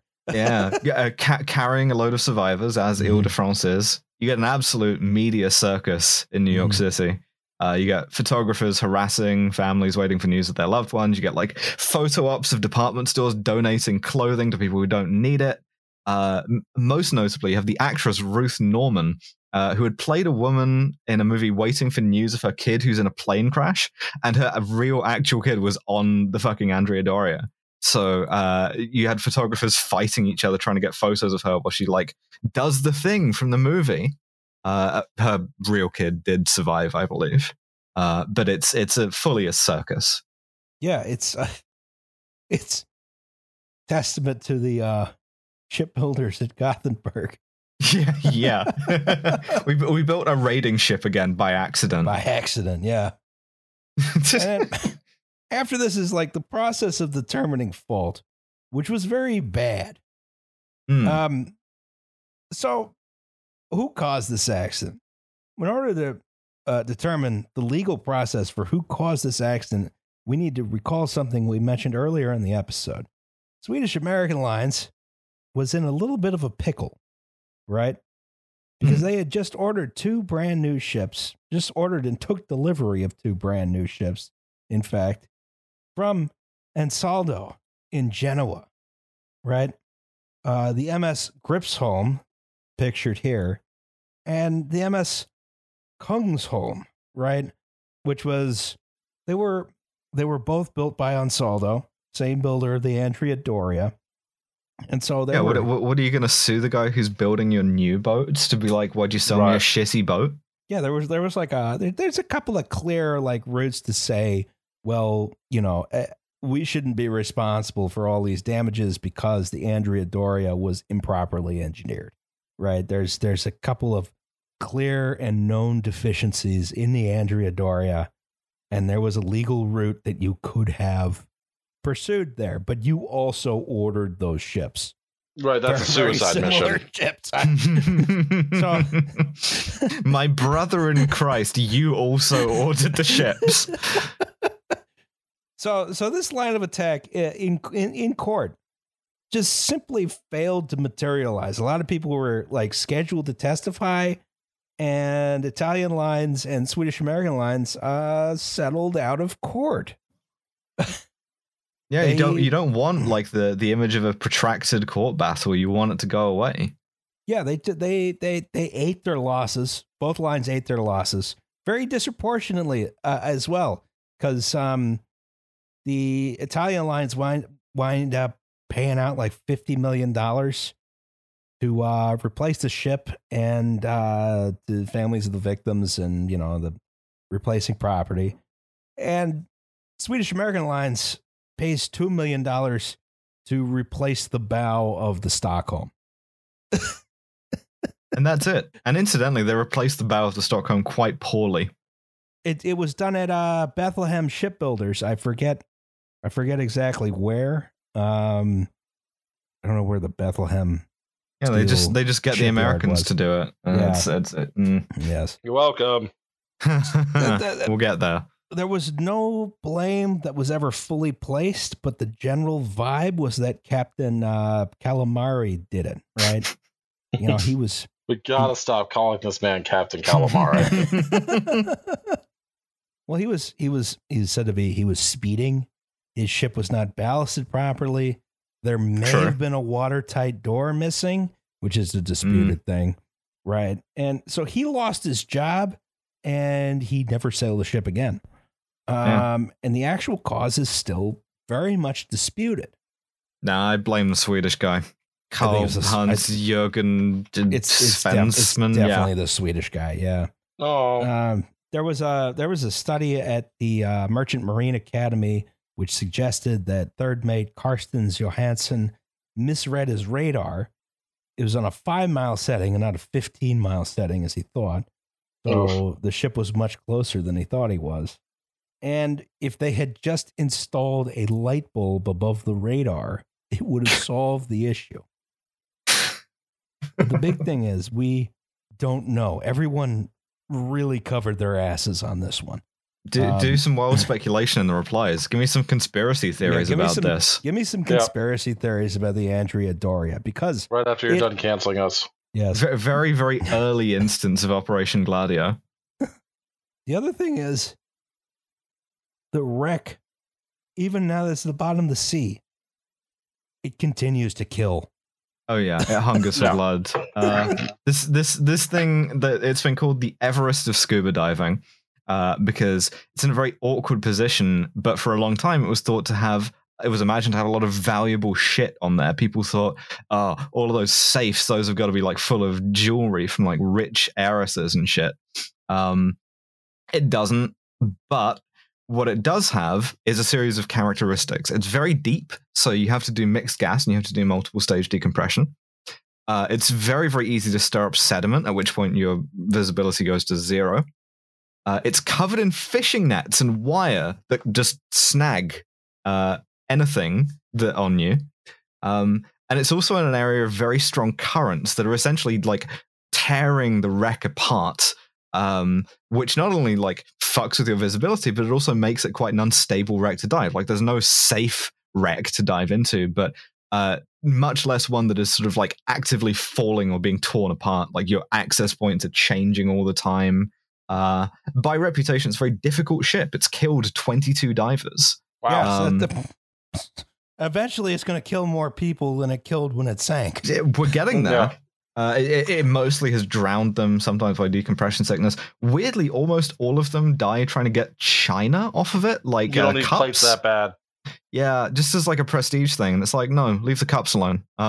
They've salvaged all of the like important bits with more successful expeditions, as they've taken all the bells and the foghorns and shit off. They did open all of the safes, and they found a bunch of like old bearer bonds and shit like that, but nothing really as exciting as they hoped they would. It's interesting they call it the Everest of scuba diving, because it reminds me of Everest in the way that like it's more accessible to rich people than you might think. Yeah, it's just accessible enough to be dangerous. It's just accessible enough that like rich people will get themselves killed on it. Yes, yeah, That's absolutely. Yeah, that's right. true. That's true. We critical support for wreck of the Andrea Doria. That's right. And then the Stockholm. Oh yes. It's still sailing. Yeah, it's it's unkillable. They towed the ship out of the environment. The boat of my people. Yes. And then they put the front back on. Yes. For a while, it was in East Germany as Völkerfreundschaft, friendship between nations, where it was one of the ships that tried to run the embargo during the Cuban Missile Crisis. Then it went to the Norwegians, who tried to use it as a floating prison for asylum seekers because we love social democracy. Yes. After that, it was rebuilt into a cruise ship. Apparently, the most difficult part of that was the shitty bow that the Americans put on it, which wasn't as good as the rest of it. Yes. Hey. I also added this. They added this ducktail.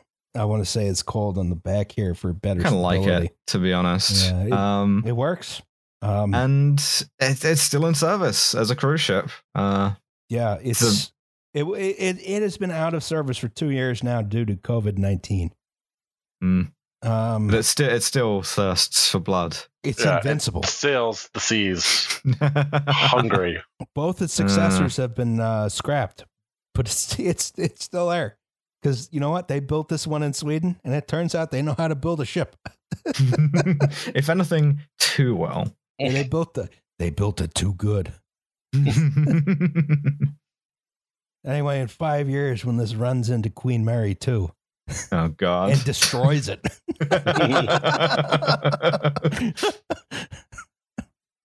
It'd be like a pin exploding a balloon. Yeah. Well, what did we learn? Get the Swedes to build your ships. Yeah, get the Swedes to build your ships. Get the Swedes to build your ships, and build a good ship. Don't do ship diving. Yeah, don't do ship diving. Shell out the extra couple of cents for a light bulb over your displays. Yes. Even less now. It's an LED. If you're gonna sue the Italians, don't buy ships from them. Yeah. Yeah.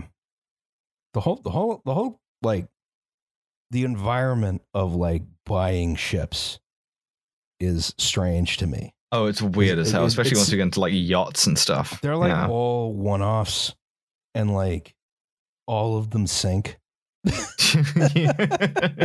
Yeah. Well, once you have one, you may as well write it off immediately. Andrea Doria. Oh, and I guess we also learned to like maintain a sort of rapid system of saving of life at sea, but whatever. Yeah, rapid and very effective. The problem is we didn't learn anything from this episode because it worked too good. It worked too good. It was a good evacuation. Everyone who wasn't immediately killed, other than the child who was domed, made it off. and the woman who just fell and like broke her spine. Yeah. That woman. Other than that. Yeah, I think Captain Calamai, I think. Calamari. Captain Calamari. He was done dirty by the liberal media. I agree. I agree. Well, these days he would have a company selling like t-shirts with flags on the sleeve. You know, he's like this is like the reverse of the Costa Concordia. Yeah, very, very like good Italian captain who does not want to get off the ship. Be dragged bodily off the sinking ship 4 hours before it sank properly. Opposite of Bordo Cazzo. All right, we have a segment on this podcast called Safety Third. Shake hands with danger. Ooh, that's danger. That is danger. This has been written as Safety Third. Yeah, I wrote in Safety Third as a joke. Oh, well, the joke has been acknowledged. Thank you. I've acknowledged your acknowledgement of the joke. Congratulations, Alice. Hello, Alice, Justin, Liam, and any guests. Wrong. No guests. Unless we have Mia do a voiceover. Oh, yeah, that's true. I retract my bzz. I used to work at a small humane society. I had been filling in as the maintenance guy when I didn't have any other work to do. But eventually, I didn't have time for maintenance stuff anymore. When they finally hired a maintenance guy to deal with things, the main qualification was, we'll work part-time for cheap. Nice. Oh, good. That's what we want. We had 2 washers and 2 dryers They ran all day to keep up with the dirty laundry from all the animals. Yeah, animals are gross. Yeah, they're terrible. It is funny to call it laundry, though. I mean, I guess it is, but... After constant use, the dryers started squeaking quite loudly. I kept telling my coworkers that the dryers would always squeak from the constant use and the kitty litter and the laundry, but nobody liked that answer and continued to complain to me and the maintenance guy. One morning, I came into work after my day off and everyone asked, "Did you hear about the fire yesterday?" Okay. What a way to start. Jesus. Dryers, right? And if you don't empty the thing, you burn your house down. Dryers are I think generally a bad idea. Probably shouldn't. I don't have one. I hang my clothes up to dry, and I miss its absence. But on the other hand, I acknowledge that it is luxury. It is a waste. I've always found that the issue with dryers is I'm paranoid about house fires. So when I run a large number of appliances like them, I can't leave the house for several hours. Right. Yeah. Unless you've got sprinklers put in or something. Dishwashers too. Also the washing machine as well. I mean, all that stuff can catch fire real easy. I would say that hanging up your clothes to dry is something that is for people who live in beautiful Italian towns where you can just hang it across an alley or something on a line, This is true, yes. I had an indoor drying rack for a while. It worked fine. It saved me a couple it's fine. Just month. takes up the space, though. The space. Yeah, it's irritating. Oh, mine folded up, though. Anyway, one morning I came to work after my day off and everyone asked, "Did you hear about the fire yesterday?" Question mark, exclamation point, question mark, close quotations. Thank you, Microsoft, Justin. Yes. I was directed to the maintenance guy who carefully explained that yesterday he got tired of everyone hearing, everyone complaining about the squeaking dryers and decided to fix them. So he grabbed a can of WD-40. Oh, no. Because it stops squeaks. He's right. It does. Unimpeachable, flawless logic. This is true. He then went to the first running dryer, which is a 240 volt electric dryer. And I know that in Europe, that's normal. Here in America, that requires a special outlet. And he opened the door, took out the clothes, sprayed in the WD-40. On the inside of the drum.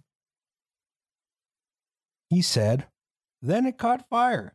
I had no idea WD-40 was flammable. Oh, boy. What did you think it was? Just vibes? It displaces water. It's water displacement 40. Yeah. Maybe water displacement 39 was what he was more familiar with. And that one wasn't flammable. I'm trying to think of a non-flammable way of displacing water with a liquid, yeah. Sponge. Oh, yeah. Yeah.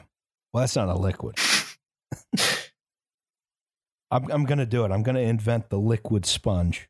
Yeah, the spray-on sponge. Yeah, right after I build my hydrogen bomb. Absorbing radiation with my spray-on sponge coating. Yes. The maintenance guy then told me that since the dryer was on fire, he ran down the hallway and grabbed a pan of water to throw on the dryer and put it out.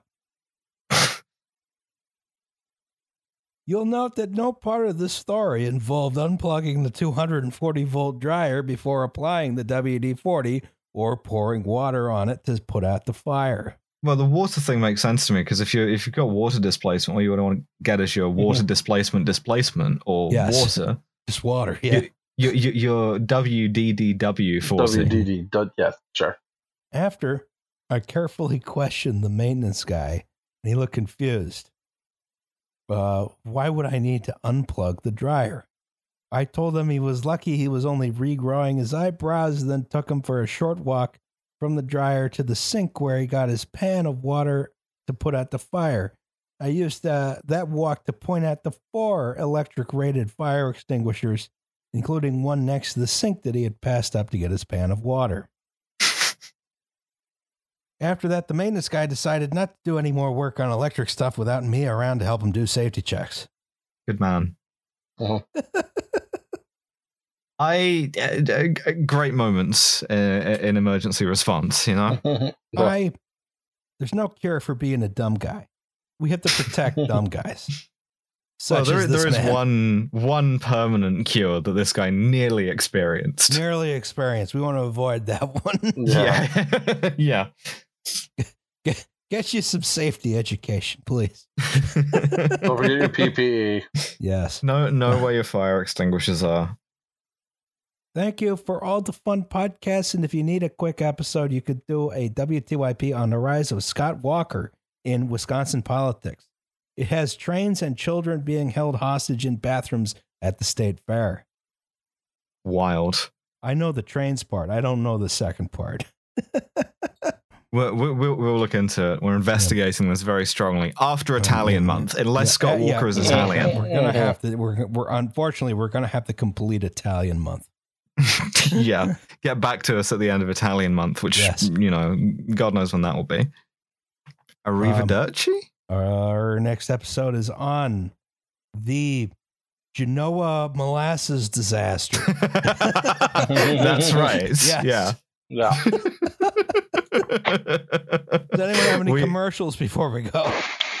We have a Patreon. You should subscribe to the commercial that you heard is not the only commercial because now it's this commercial also. Yeah, 10,000 Losses, Kill James Bond, Trash Eater. Follow all of us on Twitter or don't. Again, a message to the FBI. I'm not actually going to build a hydrogen bomb. Yes, I don't know how to do that. Get him. Kill him. Dominate him. But I might. No, I'm not going to do it. But I might. FBI, open up! All right, goodbye, everybody. Bye. Bye.